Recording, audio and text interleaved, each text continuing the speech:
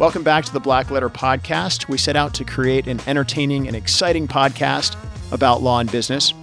Black Letter, the name, comes from the Gothic typeset. Over time, Black Letter became the only font that English law books were printed in. It made it harder for kind of the common person to understand what the English law books said. Black Letter came to represent something that was law, that was set in stone, that was a sort of old and a well-settled fundamental principle of law.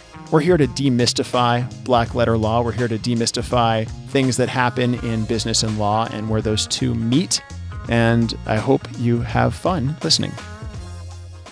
Welcome back to the Black Letter Podcast. Thanks for joining us this week. It is segment 3 with Daryl Moon from Oriant. And this week we're going to hear from Daryl what his advice is. I kind of extracted advice that I'm taking to heart from what Daryl talked about and the passion he talked about the NUCA healthcare system in Alaska.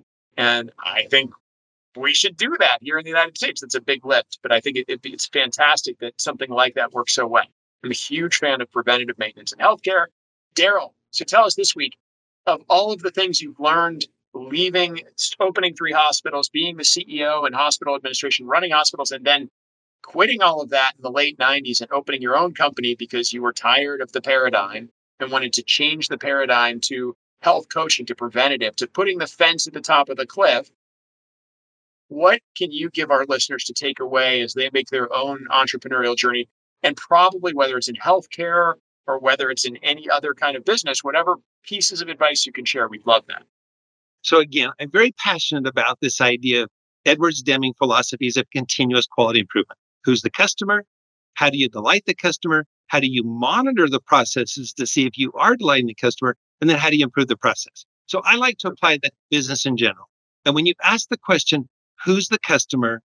Every business has more than one customer. And I categorize customers into the 4 S's. Okay. The 4 S's of service. There's the served, there's the server, there's the sender, and there's the solvency. And when employers approach business from the standpoint of, I need to balance how well I meet each of those customers' needs, they'll be a successful company. When I say the served, who's your customer? In your case, if you're an attorney, who are you providing attorney services to? Are you meeting their needs? Are you measuring and monitor to see if you're meeting those needs? And then are you improving the processes through those close to the process? Who's the server? Who are your attorneys that work for you that provide the service? And are you meeting their needs?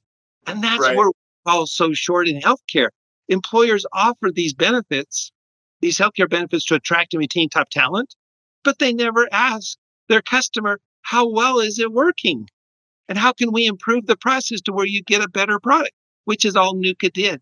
And NUCA got the best healthcare system by simply asking the customer what they wanted.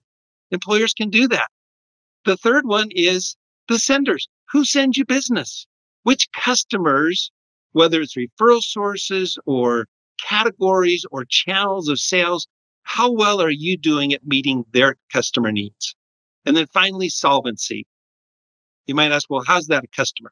Well, business has to have more money coming in than what's going out.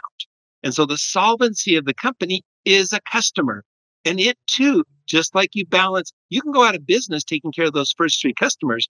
But if you will balance the needs of the solvency of your business as a customer, monitoring its needs and looking to see how to improve its processes, when you balance all 4 S's, you'll be a successful company. So the advice is balance the 4 S's, which are the served, the servers, the senders, and the solvency. And I love the idea of the solvency and treating that as a 4th pillar. So what is the name of that Edwards Deming? What was that? I want to share that with. Edwards Deming built the process improvement, quality process improvement plan. You can look him up. It's really the foundation of most business strategies today. He was kind of the grandfather of this quality CQI, continuous quality improvement process. Okay. So question about you. So, and your company. So your servers are these healthcare coaches. Who are your senders?